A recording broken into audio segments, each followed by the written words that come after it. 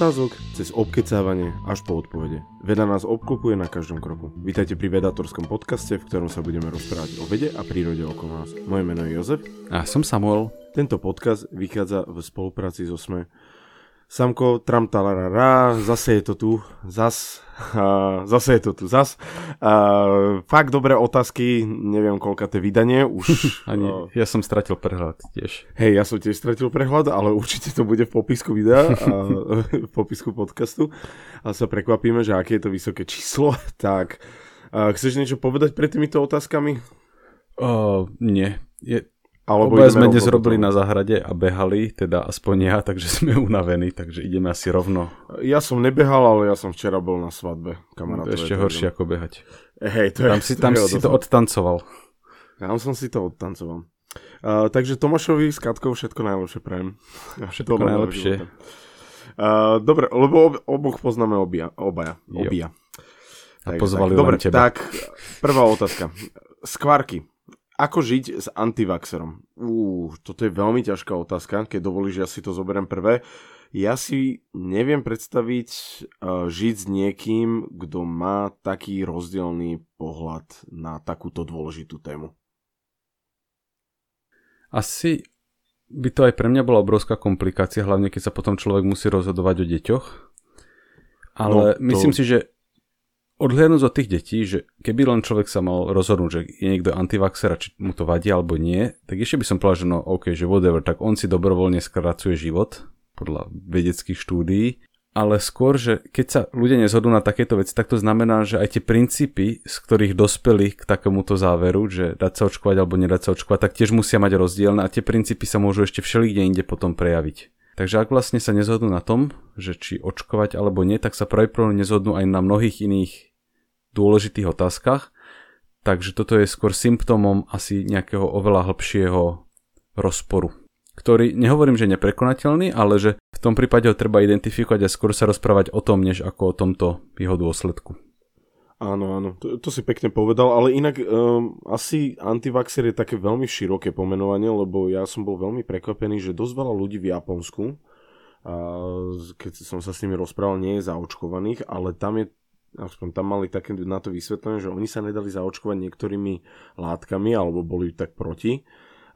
Taká nálada bola proti vakcínám kvôli tomu, že v 90. rokoch dostali nejakú veľmi zlú šaržu. Niečo tam bolo s ňou zlé a ľudia sa toho tak zlákli troška. Jo. A to teraz nechcem hovoriť, že Japonci sú nejakí, že proti vakcínám alebo... Že ste mali nejakú nedávnu skúsenosť, ktorá sa ťažko taká tými tá racionálnymi empirická zlá skúsenosť, ale zase na to sa dá povedať, že keď ti bolo zle v jednej reštaurácii, tak neprestaneš jesť. Áno, neprestaneš chodiť do reštaurácií kvôli tomu. Takže ja si neviem predstaviť, ako si povedal, kvôli deťom žiť s niekým, kto by bol antivaxer. A neviem, že či by sa to dalo, akože keď že to niekto dokáže, tak to by ma veľmi zaujímalo, že ako ste si toto vyriešili. Podľa mňa, že sa o tom jednoducho nebavia. Asi tak. Potom jeden z nich potajme zobere zaočkovať deti. No, asi tak. Dobre, tak ďakujeme veľmi pekne za prvú takúto troška náročnú otázku. A Regi sa pýta druhú, čo hovorí veda na kruhy v obili? Ja som si k tomuto pozeral nejaké články, ktoré dokonca našli tam ľudí, ktorí začali robiť kruhy obily v Anglicku pred niekoľkými, neviem, či už to nebudú pomaly 10 ročia, viac menej zo srandy, neviem, či teraz ako nejaký prank alebo umelecký projekt a proste sa to chytilo a ľudia to začali akože nejako sa potom opičiť. V podstate to je úplne jednoduchý dôkaz toho, že je to nejaká forma mému, že niečo, čo robia ľudia a opakujú po sebe. Poprvé, ak by došli mimozemšťania z inej planéty, tak asi by urobili aj niečo iné ako len kruhy v obili. A keby už aj robili kruhy obily, tak prečo len nutne vo veľmi malej skupinke krajín a začalo to v istom roku a predtým sa to nedialo vôbec, takže neexistuje podľa mňa žiaden presvedčivý dôkaz o tom, že to nespravili ľudia. Ja si tiež myslím, že tam vedecké vysvetlenie je veľmi jednoduché. Je to chlapík, ktorý má možno nejakú artistickú maniu a chce, alebo nejakú takú recesistickú maniu a s lyžami pochodí to pole. Som videl, ako sa to robí. Je to dosť jednoduché, to s lyžami vlastne len chodí človek. skôr je väčší problém, alebo aspoň tých, čo som videl, čo to robili, skôr je väčší problém je farmári sa na toto sťažovali, ako si hovoril, že v niektorých krajinách a v niektorých oblastiach hlavne, že sa to tam tak rozputalo, že to ľudia napodobovali a hovorili, že to im ničí to pole, vlastne nevedia zbierať tú úrodu z toho pola a že dosť vysoké straty majú na poliach, keď sú tie obrazce veľké, že dosť je to také, že nepríjemné pre nich. Sú ináč ľudia, čo toto robia akože normálne ako umenie, ale nenútne teda, že v kruhy v obili, ale že nejaký že land art, vie, že niečo v prírode usporiadajú tak, aby to vlastne tvorilo umenie. Určite, veď aj myslím, že Majovia alebo Aztekovia tiež toto robili, len oni robili s kameňou. Jo. Takže bolo by to zvláštne, keby prišli len mimozemšťania na Zem a zložili pár stebiel do nejakých obrazcov. Neviem, dobre. Nechcem byť sarkastický, ale príde mi to také, že... A just v Anglicku a v Amerike. Hej, išli sme sem 500 svetelných rokov, len tam správame koníka na tom poli. Dobre, odchádzame. No, takže tak. Dobre, tretia otázka od Snehuliaka. Prečo je vesmír veľký? Lebo sa stále rozpína. Áno, to je v podstate správna odpoveď, ale rozmýšľal som, že na to sa možno dá ešte dať aj taká antropocentrická otázka, odpoveď. Že na toto sa dá dať taká antropocentrická odpoveď, že možno platí, ešte nevieme, nemáme dostatočnú štatistickú vzorku, ale že je veľmi málo pravdepodobné, že niekde vznikne život. Zatiaľ poznáme len jeden príklad na našej planete a ak by naozaj platilo, že vznik života je veľmi vzácny, tak ak by bol vesmír malý, tak by v ňom nevznikol život a nemal by kto do podcastu posielať takéto otázky. Takže ak je takže možno je vesmírov veľa, veľký vesmír. Áno, že možno je vesmírov veľa, majú rôzne veľkosti a tie, čo sú veľmi malé, tak sú pusté. Dávalo by to zmysel. Taký zodretými ušami. Ale pripomenám len, pozorovateľný vesmír je 13,5 či 13,8? 13,8 je vek vesmíru, ale polomer pozorovateľného vesmíru vplyvom rozpínania je 45 približne miliard. Áno, toto je to, čo si stále mýlim. Áno, to máš pravdu. Hej. Že je to väčšie ako teda za celý život vesmíru by sme to nestihli. Tak. Preletieť z jedného konca na druhý. Čo je také zaujímavé. Dobre, ďakujeme za otázku. Ďalšia. Lucín syn sa pýta, koľko je 100 nekonečno? 100 minus nekonečno. Ja, 100 profesionálna deformácia, minuska skoro vôbec nepoužívam. Áno, 100 minus nekonečno. To by sme sa vrátili k tomu nášmu podcastu, nie, že nie každé nekonečno, alebo ako sa to volalo, a že toto by bola ďalšia množina nekonečná, nie? Vieš čo, práve, že 100 minus nekonečno, tam platí jednoduché pravidlo, že keď sa pri sčítavaní stretne nekonečno s hociakým iným číslom, tak to druhé číslo úplne prekričí a zahubí, takže ho môžeš zanedbať. Okay. A 100 minus nekonečno je jednoducho minus nekonečno. To je mimochodom aj jednou z definícií nekonečná, taká lightovejšia, že nekonečno je také číslo, že keď k nemu niečo pripočítaš, tak máš stále to isté. Aj odpočítaš, nie? Áno, presne. Čiže v tomto tá stovka je úplne irelevantná a dôležité je, že minus nekonečno je teda záporné nekonečno. Tak dúfam, že sme o ľudskému synovi a mohla napísať inak aj meno Sinčeka, aby sme ho pozdravili. Ešte sa nerozhodli. Hej, aj takto, že inak budeme propagovať náš podcast pre tehotné mamičky, aby púšťali svojim deťom. Dobre, Coffee Book Cooking sa pýta, koľko hodín denne spíte a ako stíhate robiť veci? Tak Samko, začni ty, koľko spíš denne? Ja mám také šťastie, že môžem asi povedať, že koľko potrebujem väčšinou, lebo stávam bez budíka. Okrem prípadne dňa, kedy musím ráno učiť. A ono to väčšinou vychádza, myslím si, že okolo takých 7 hodín cca. To je fajn. Ja sa snažím tiež spať bez budíka, keď môžem, ale ja nemôžem zase až tak často. Vieš, lebo mám rokovania, proste pojednávania a tak, ale chápem. A ja tak asi 8 až 9 hodín, neviem, proste ja som taký nevyspatý, keď sedem, ale viem aj 7 spať, ale potom som taký, že keď pár dní mám také kratšie noci, tak potrebujem dospať alebo tak.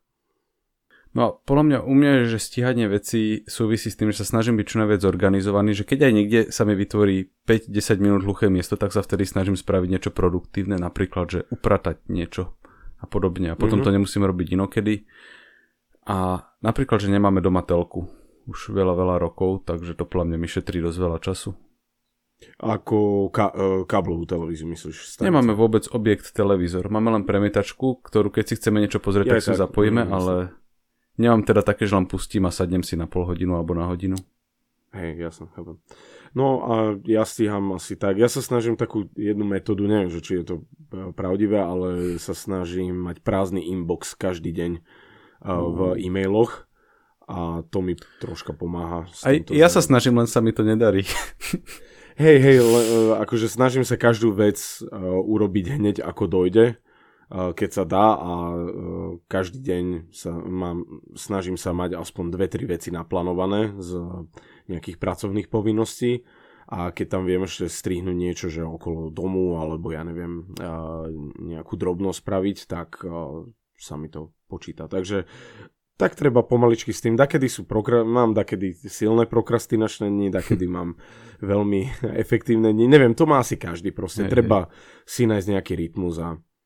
Ale poviem pravdu, keď som prestal pracovať akože pre zamestnávateľa nejakého a teraz ako jak pracujem sám, tak som mal dosť problém si nájsť taký svoj rytmus. Prinútiť sa. Nie, prinútiť sa nebol problém, ale rytmus, vieš, že proste, že nikto mi nepovedal, že o 8 buď tu, proste všetko, vieš, že som si musel ja povedať, vieš, že musím tu byť o 8, toto musím spraviť, vieš, že také tie kročky za sebou, že čo vlastne keď niekde pracuješ, tak ťa to vedie vlastne za ruku.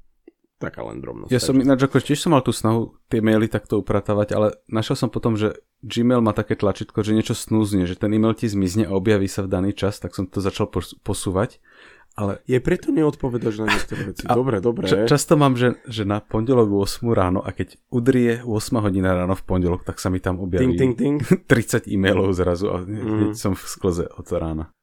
No tak toto ja by som nemohol robiť, lebo ja nemám rád, keď mám toho zase veľa nárovaš. Ja sa snažím to tak nejako odsekávať a vždy si spravím za týždeň, že čo by som chcel spraviť. A ešte mi veľmi pomáha, toto odporúčam každému, dávať si, ja mám malý bloček, do ktorého si, alebo taký zošitok, do ktorého si píšem taký zápisník, že čo mám spraviť, alebo si zapisujem do kalendára, že ten musím vybrať poštu, napríklad z elektronickej schránky, že štvrtok, tak viem, že štvrtok budem vyberať poštu, iné veci a tak ďalej, budem toto podávať, volať niekam a tak a veľmi mi to pomáha s tými vecami, že takto rýchle odpadáva a není to na celý týždeň, vieš, že v pondelok si prečítam a že dobre, že si to tak prerozdelím. Takže ja mám na to takú aplikáciu, že Todoist a tam si vieš aj nastaviť, že koľko ti podľa teba bude trvať tá činnosť, takže ich mám teraz tak zoradené, že viem si dať, že mám 10 minút voľných, tak sa pozriem, že aké krátke tasky ma čakajú a niečo z toho. Tak to znie tiež super. Dobre, tak Kupko sa pýta ďalšiu otázku. Čítali ste Stopárovho sprievodca Galaxiou? Ja som to nečítal, videl som len výborný film. A ja som čítal, ale nie všetky. Takže toto je možno taká geekovská vec, kde máme dlhy, máme podĺžnosti. Inak toto je jedna z kníh, mám asi takých 50 kníh zapísaných, že ktoré si chcem prečítať a pomaličky to odškrtávam. Teraz som začal Dunu čítať. A akože niektoré veci sú tam a tento Stopárov prúvodce Galaxie mi je presne tam, tak sa na to dosť teším, že to je také... Akože to, čo som čítal, je fakt geniálne, takže sa môžeš tešiť, akože úplne, že super humor, aj tá sci-fi časť, alebo taká sci-fi fantasy humorná je super. Mňa strašne, ten humor sa mi veľmi páčil na tom. A veľmi sa mi páčila poviedka jedného môjho známeho, ktorý hovoril, že počas komunizmu to bola zakázaná kniha a nedalo sa k tomu dostať, tak si to kopírovali na rôznych papieroch a tak proste, že jemu chýbali nejaké 3 kapitoly v strede, tak si musel len domyslieť, že čo sa tam stalo a že proste, že tú knihu čítal asi 7 krát, ale ani raz nie celú, lebo vždy mu niečo iné chýbalo, jak strácal. Tak sa mi to páčilo, že aj takúto knihu, aj takáto kniha môže byť zakázaná, čo neviem prečo, ale... David sa pýta, do čoho sa vesmír rozpína? To je výborná otázka. Akože ja mám k tomuto takú nudnú odpoveď, že do ničoho. Len je nudná, ale pre človeka taká aj nepredstaviteľná. Akože ja takú trošku predstaviteľnejšiu odpoveď, čiže ak si vesmír predstavíme ako takú šachovnicu a tá šachovnica je fixnej veľkosti, ale skracovali by sa nám všetky pravítka, ktoré používame na jej meranie a hocičo, čím určujeme dĺžku. Tak zrazu máme pocit, že šachovnica sa ako keby zväčšuje a pritom je stále rovnaká, ale zmenšuje sa to, čím merieme vzdialenosti. A tiež by sa vtedy ľudia mohli pýtať, že tak do čoho sa tá šachovnica rozpína a odpovede, že do ničoho, ona je fixná a mení sa to, ako meriame vzdialenosti. A toto tak trošku platí o vesmíre, že jedna vec je, že máme nejaké to ihrisko, o ktorom môžeme rozmýšľať, že je fixné, nejaký súradnicový systém vo vesmíre a to, čo sa mení, je, že sa mení, ako v ňom meriame vzdialenosti. Čiže vo fyzike je ako keby oddelené to samotné ihrisko, ten priestor a to, ako v ňom meriame vzdialenosti. A to sa môže dynamicky meniť, že keď máš dva body, ktoré sú od seba vzdialené meter a umiestniš medzi ne čiernu dieru, tak zrazu tá vzdialenosť medzi nimi je väčšia, aj keď sa tie dva body nepohli. Takže vesmír môžeš brať ako súbor bodov, ktoré sa nehýbu, ale mení sa vzdialenosť medzi nimi. Ako keby priestor hustne, dajme tomu. Takéto slovo možno môžem použiť. Nie je to také troška, že predstavujem si takú akoby gumenú rohož a že keby že ju zoberiem za všetky 4 rohy a ťahám do opačných smerov, tak... Ale potom by sa niekto opýtal, že kam ťaháš tie rohy, tak s tým vesmír... Toto je taký ten dynamický pohľad, že niekam to putuje. Hej. Dobre, tak dúfam, že David už viacej rozumie, kam sa rozpína vesmír. Janka sa pýta, má zmysel osadzovať solárne panely na úkor ornej pôdy? Ja by som na toto povedal, prečo by sme na úkor ornej pôdy osadzovali. Lebo niekde sa to asi robí. Asi nie, áno, ale tým chcem povedať, že je dosť veľa pôdy, alebo je dosť veľa miesta, kde to vieme dať, bez toho, aby sme ornej pôdy sa dotkli, takže... Áno. Myslím si, že tie požiadavky sú také, že keby sa približne plocha Sahary celá pokryla solárnymi panelmi, tak by to vystačilo celej planéte. Takže myslím si, že toľko to si vieme urezať z nejakej formy pôdy a nenútne z ornej. Je možné, že v nejakých oblastiach oveľa viacej niekto potrebuje elektrínu ako ornú pôdu, tak tam si usekne, ale ináč asi dobre o tom rozmýšľa tak, že usekávať menej úrodnú pôdu ako práve takúto. No určite. Ja by som nepovedal, že by to malo zmysel, skôr by to bolo také kontraproduktívne, že podľa mňa tie solárne panely sa majú využiť presne na to, aby sme ničili ďalší zdroj nejaký svoj, takže to by bolo perfektné. Preto je takedy smutné, keď sa napríklad stavia továreň alebo nejaká taká nie moc, nechcem povedať továreň je užitočná, ale na ornej pôde proste, že je to také smutné, že tej ornej pôdy tiež nie je neúrekom, takže tak. Dobre, Dudinko sa pýta, môžeme žiť v čiernej diere? Odpovede, že áno, ale iba krátko, kým ťa to tam nerozpúči. To som chcel povedať, že ako dlho. Lebo keď si v čiernej diere, tak v podstate tak rýchlo padáš do jej stredu, že ani rýchlosťou svetla by si nedokázal uniknúť. Takže postupne sa približíš k singularite a keď si dosť blízko, tak prelivové sily ťa natiahnú ako špagetu a roztrhajú. No, to by asi nebolo. Jo, príjemné. Dobre. Peťo sa pýta, ak by ste mohli letieť na Mars, šli by ste? Hneď. Hej? Sekunde. Ja by som asi nešiel. Akože takto, kebyže je to jednosmerná letenka, tak by som nešiel. Lebo videl som Marťana a akože... ale ja kebyže môžem sa ísť pozrieť do vesmíru, hneď. Akože to... Neviem, proste strašne ma to láka, ale neviem, čo by som tam robil. Zo mňa by nemali veľký osoch tam. Akože išiel by som napríklad, že na cestu okolo mesiaca, ak už by to bolo bezpečné, alebo možno na ňom aj pristať, ale ten Mars strašne dlho trvá, kým sa tam dostaneš a musíš tam byť potom dosť dlho, aby sa mohlo vrátiť späť, aby sa Mars dostal späť do tej polohy. Takže to je na niekoľko rokov záväzok. Kebyže tam ideš, tak si ťa pamätajú všetky generácie proste. čo po nás dojdú. To si možno, kedy si ľudia hovorí o tom, že keď sa na lodi doplavíš do Ameriky, ale možno, že niekedy sa už bude na ten Mars cestovať. No dobré, ale vieš, každý vie Krištofa Kolumba, vieš, že proste, že... Jo. No, ale určite, tak išiel by si tam ako prvý teraz, zase keď to ešte nie je nutne bezpečné? Akože vtedy by som ešte viacej asi chcel. Okay. Cool, respect. Prvý, ale neviem, proste strašne ma fascinuje bádanie neznámeho. Akože neviem, je to pre mňa úplne také a ten Mars mi príde taká obrovská méta, že kebyže môžem byť len hociakou súčasťou toho, tak by to bolo, že wow, proste. OK, cool. Neviem, možno som v tomto divný, možno si to moc romantizujem, že bol by som nejaký, ale... Proste, neviem, no. Guitarman, dala by sa čierna diera využiť ako gravitačný prak? Určite dala. Jo, a mohli by to byť riadne pecky. Akurát som včera niekde pozeral o tom, že bola nájdený binárny systém čiernych dier, kde sú obe z nich supermasívne, ale jedna má, že miliardový násobok hmotnosti Slnka, druhá miliónový a oblietajú okolo seba.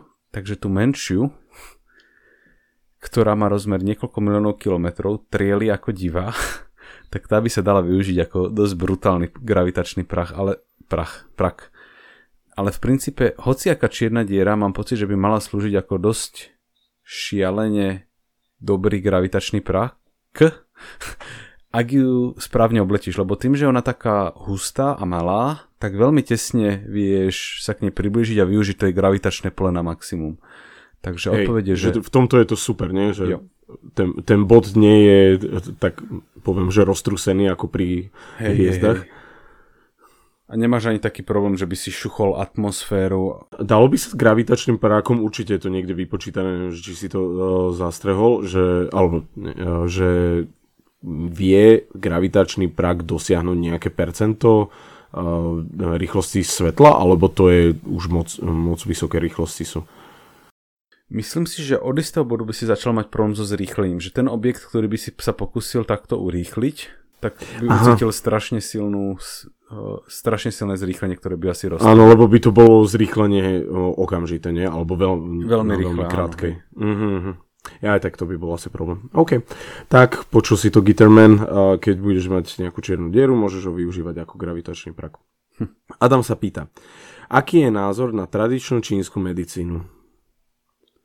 U mňa osobne zhruba asi taký ako na všetky tradičné medicíny, že vo väčšine týchto súborov liečivých poznatkov vieš vyselektovať nejaké veci, ktoré majú nejaké pozitívne účinky, akože máš nejaké bylinky a podobne, ktoré ľuďom pomáhajú. Ale rozdiel medzi hociakou inou medicínou a tým, čo voláme normálna medicína, je, že normálna medicína je postavená na vedeckom prístupe, že kvalitne testuješ, či niečo funguje alebo nie. Čiže urobíš si kontrolné skupiny, jednej niečo dáš, druhej nedáš a pozoruješ, ktorá procedúra, ktorá látka, ktorý liek má účinok a ktorý nie. A všetko, čo sa oddeluje od klasickej medicíny, nemá vlastne nejaký nástroj na oddelovanie funkčných a nefunkčných vecí. Že vychádzaš z nejakej predstavy o tom, ako tie veci fungujú a podľa toho sa riadiš, bez toho, aby si overoval, či to funguje alebo nie. A to, čo dokáže teda klasická medicína, všetky tie úspechy vychádzajú z tohto postupného testovania, overovania a zlepšovania. Ja berem tieto, poviem, že tradičné, nielen čínsku medicínu, tradičné medicíny troška s takým rešpektom, lebo presne ako hovorí, že nie je tam spôsob, ako filtrovať tie zlé informácie, aj keď vedia, že sú zlé, lebo som niečo si myslím, že googlil, že na čo je dobrý, ja neviem, nejaký prípravok, myslím, že to bol nejaký balzam a na jednej stránke bolo napísané presná opačná vec ako na druhej. Tak je, že tak OK, tak sa dohodnite, že proste ani vlastne títo nemajú medzi sebou, lebo niekto to používa tak, druhý tak a povie, že a dakedy sa môže stať, že používajú to na opačné veci proste a dokonca povedia, že a vtedy to presne nesmiete používať, myslím, že som mal vtedy bolesť kolien alebo niečo také a že nepoužívajte to na klby a že dobre, tak čo sa deje. Ale mám k tomu zase aj dávku rešpektu z toho dôvodu, že presne ako si povedal, že niektoré veci tam, alebo neviem, či si to povedal, ale ja to hovorím, niektoré veci tam naozaj evidentne fungujú. To je, aj keď máš bylinkárstvo, mnohé to je proste, že veľmi dlho overené ľudia odpozorovali, že ktoré bylinky fungujú na čo. Áno, perfekt, akože bylinkárstvo je podľa mňa veľmi podceňované a bylinky sú veľká pomoc pre nás, ale pre ľudí. Akože problém je trošku možno aj v tom, že na skutočnú medicínu sú extrémne náročné požiadavky z pohľadu zákona a rôznych regulácií, že čo musí liek splniť, aby vôbec mohol byť považovaný za liek, aby sa mohol distribuovať a podobne. A mnoha alternatívna medicína ako keby obchádzala tieto obmedzenia. A tam si človek povie, že však my to nepredávame ako liek, ale žmurk. Doplnok, hej. A potom vlastne nemusia vôbec splňať tie kritéria a vlastne v mnohých prípadoch je to vlastne len na vyťahovanie peňazí od ľudí. No tak to je úplne najhoršie, tak to sa bavíme, to je skorej akože asi podvod, by som povedal, ale akože veci sú niektoré, ktoré fungujú a tak proste, že čo je super. Dobre, tak to je asi náš názor na tradičnú čínsku medicínu a na tradičné medicíny, dúfam, že sme nikoho neznechutili a chcem podotknúť, keď vám niečo funguje a nejaký postup používate, my zo samo nehovoríme, že to nemáte používať ani nič, nie sme lekári, takže ale vždy by som vám odporúčil sa s lekárom poradiť alebo s lekárnikom aspoň proste o hociakom postupe zdravotnom. Tak. No. Adela sa pýta, ako vzniká farba? No, bol som kupovať farbu, keď sme malovali a tam zobere sa taká biela kanvička a poviete ako chcete podľa vzorkovníka, oni vám tam cvrknú iné farby, ktoré namiešajú tú vašu farbu. Tadá. No ale myslím si, že je otázka smerovala na všeobecnú farbu a myslím si, že farba vzniká ako interpretácia mozgu a konkrétne mozog sa snaží interpretovať signály, ktoré mu prichádzajú z tyčiniek v oku, ktoré máme troch typov na krátke, stredné a dlhé vlnové dĺžky, čiže modrá, zelená, červená a podľa toho, v akom pomere prichádzajú tieto tri farby, tak takú farbu interpretuje mozog. Takže ak by niekto natiaľ nám kábliky do oka a vedel by stimulovať tie nervy, tak by nám vlastne vytvoril dojem farby, taký ako nám bežne vytvorí svetlo. Ale myslím si, že o tomto by sme niekedy mohli dať celú epizódu, lebo je strašne zaujímavé napríklad, že prečo niektorí ľudia vidia farby trošku posunuto, prečo mali sme o tých okuliaroch na farbosleposť, alebo sme to niekde spomenuli? Áno, mali sme. Spomenuli sme ich na 100%. Niekde, hej, tiež sa mi tak marí. Čiže o tomto by sme niekedy mohli urobiť o tom, ako nás vlastne televízory niekedy klamú, že vytvoria iné farby, ako červenú, modrú, zelenú a toto je áno pravda a rôzne televízory inakšie zobrazujú farby proste, že keď najlepšie to je vidieť v tých obchodoch elektrách, sa niekto prejde a že toto je na tomto televízore oranžová a tuto je to, ja neviem, taká cyklamenová, proste, že troška inakšie tie zobrazujú tie farby. Takže toto berme ako takú krátku odpoveď, že je to interpretácia mozgu na signály, ktoré dostáva z káblikov, teda tak fyzici označujú nervové spojenia z očí a potom si niekedy o tom môžeme porozprávať viac ako samostatnú epizódu. Je to podľa mňa úplne že krásna téma toto. Hej, podľa mňa tiež to je super téma, takže Adelke ďakujeme aj za to, že nám navrhla ďalší podcast, tému podcastu. Dobre, a Kupko sa pýta poslednú otázku. Dala by sa prežiť jazda rýchlosťou svetla? Myslím si, že absolútne bez problémov sa k nej dokáže, že keď si veľmi blízko rýchlosti svetla, tak nemáš žiaden problém, lebo otázka je, že rýchlosť vzhľadom na čo?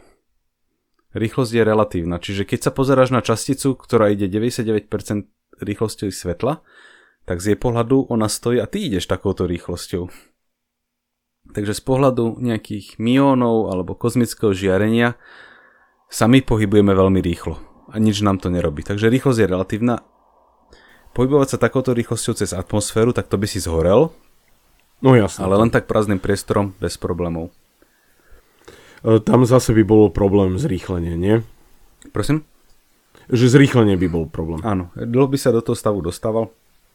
A potom je otázka bola, že dosiahnuť rýchlosť svetla, tam začne byť sranda, lebo zrazu sa voči tebe všetko ostatné pohybuje rýchlosťou svetla a čas pre teba stráca zmysel. Prečo myslíš, že stráca zmysel?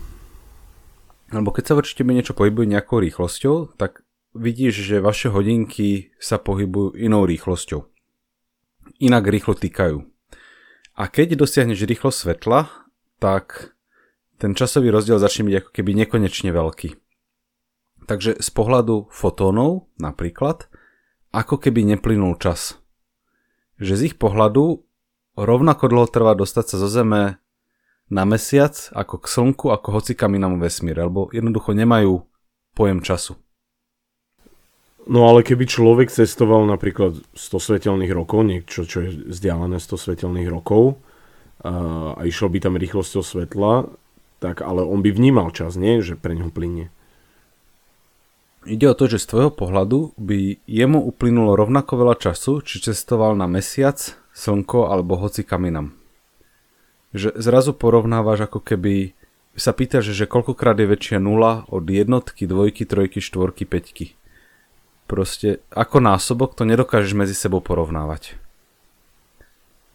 Že nula je rovnako menšia od dvojky, čo do násobenia, nekonečne krát menšia ako od štvorky, tiež je nekonečne krát menšia. Takže ty by si videl, ako ten typek cestuje rýchlosťou svetla, ale z tvojho pohľadu by jeho hodinky boli zamrznuté. Nehýbali by sa vôbec. A z jeho pohľadu by boli zamrznuté naše hodinky. Takže hocičo, čo od merania času očakávaš, tak je zrazu nepoužiteľné v prípade nejakého pozorovateľa, ktorý je rýchlosťou svetla. Dobre, ale tak sa opýtam zo staroby ten človek, ktorý by cestoval. Z koho pohľadu? Rok rýchlosťou svetla. Čiže on by rok išiel rýchlosťou svetla niekam. No. Nasadol by som do kozmickej lode a povedal by som si, že alebo naštavil by som na počítači, rovnaký čas by ukazovali jeho hodinky, ako keď vyrazil. Ako keď ťa minul. Áno, ale v tom plavidle by išiel ten rok. No a to je tá vec, že tu tá relativita vnímania času začne byť v niečom nepoužiteľná, lebo v nejakom okamžiku ako keby násobíš nulou, že úplne stratíš tú schopnosť porovnávať jeho čas so svojím. A stratí to aj on? Tu možnosť porovnávať? Ak by to ich plavidlo išlo rýchlosťou svetla, tak v rámci toho plavidla sa vedia medzi sebou rozprávať. Ako rýchlo im plynie čas. Len to bude úplne odrezané od hociakého iného plynutia času vo vesmíre. Jasné, vonku by asi rýchlejšie plynul ten čas. Okrem iného aj kvôli tomu, že všetko, oni by videli, že ostatné veci tiež, že sa nehybú, lebo oni by sa zase voči nim hýbali rýchlosťou svetla. Toto by tam bolo vzájomné. Ale dôležitá vec je taká, že keď sa ty pohybuješ konečnou rýchlosťou 100 000 km za sekundu, tak vieš rozlišovať rôzne rýchle veci. Že z tvojho pohľadu ide zajac a korytnačka rôzne rýchlo. Ale v momente, ako ideš rýchlosťou svetla, tak aj všetko ostatné ide voči tebe rýchlosťou svetla. Zrazu stratíš schopnosť porovnať, že kto z nich je rýchlejší a pomalší. Úplne všetko sa tam proste porozparová, čo si zvyknutý. Tak to bude... Kebyže sa to náhodou podarí cestovať, alebo aspoň podobnou rýchlosti svetla, tak to bude veľmi zaujímavé, že čo sa bude diať. Podobnou je nekonečne, že 99,9 miest percenta je stále v poriadku. Hoci čo iné ako presne rýchlosť svetla. Lebo tam sa nevieme dostať kvôli tomu, že sme z hmoty, nie? Tam len lebo keď máš, áno, že presne, že tam sa vieme dostať s konečnou energiou a za konečný čas, ale stále platí, že nulu ťažko porovnávaš s inými číslami, ale keď už máš 1 miliardina, tak vieš povedať o koľkokrát 1 miliardina menšia od sedmičky napríklad. Tie čísla vieš pekne porovnávať, ale tá nula je problematická, rovnako je problematická rýchlosť svetla. Hej. Dobre, Samko, tak ďakujem, že si to aj mne vysvetlil a dúfam, že aj Kubo sa potešil takéto dlhšej odpovedi na túto otázku. Ja chcem poďakovať všetkým, čo ste písali. Keď sa na vás neušlo teraz vo fakt dobrých otázkach, tak nám prosím vás napíše. Áno, skúste nám na budúce napísať. Nerobíme to schválne, nikoho nejako neškrtáme ani nič, len naozaj. Ono vždy dojde, že 50 až 100 otázok. Veď to chcem povedať, že je toho naozaj veľa. Raz sme to spravili, nie? Že sme prečítali všetky otázky. A koľko mal? 2 hodiny? No, vyše.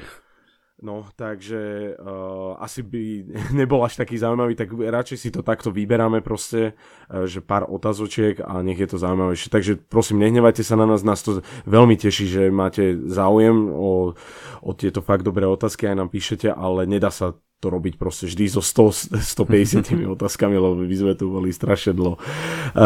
Ja vám chcem ešte povedať, že máme hrnčeky, nájdete, môžete nám nie, hrnčeky nemáme, ospravedlňujem sa, ponožky máme ešte nejaké, môžete nám napísať a na hrnčekoch pracujeme. Na hrnčekoch pracujeme a áno, super, takže hoci kto sa na tom podiela, ďakujem, lebo neviem teraz presne. A Samko robí perfektné Instagram storky na Instagrame, volá ich Vedastorky, prispieva na Facebooku vedator_SK a máme aj stránku vedator.space, kde nás môžete aj podporiť na Patreone. Takže a ešte by sme možno mohli povedať, že bude v dohľadnej dobe nahrávať naživo Vedatorského podcastu.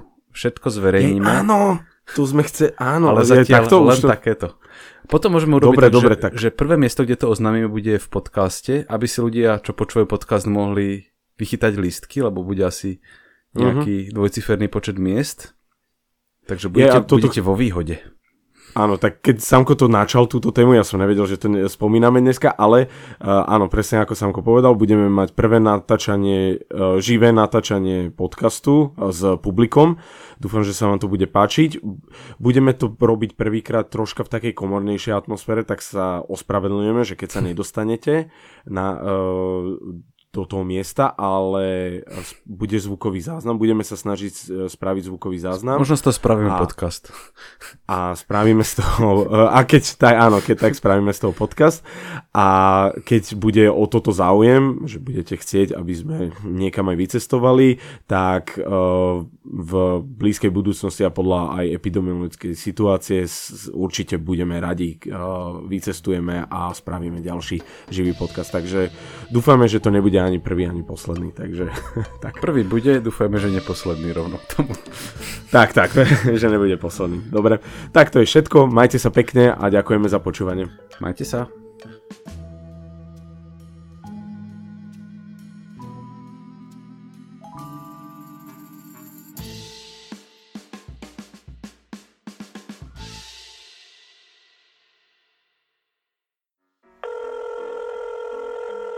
Dobrý deň, tu je Adam Blaško, ja moderujem satirický podcast Piatoček. Máte na chvíľku čas? Akože absolútne vôbec, hej. Tak aj takto môže dopadnúť nový Piatoček, ale nemusí. No nezistíte to, kým nás nebudete počúvať. Sme satirický podcast, ktorý už pomaly začal politikom robiť vrásky na čele. Špinavé protislovenské prostitútky. Piatoček si môžete vypočuť prekvapivo každý piatok na vašich obľúbených streamovacích platformách. Mne normálne láta z rukou vypadla. A nezabudnite, boskávame vás všade. Dovidenia.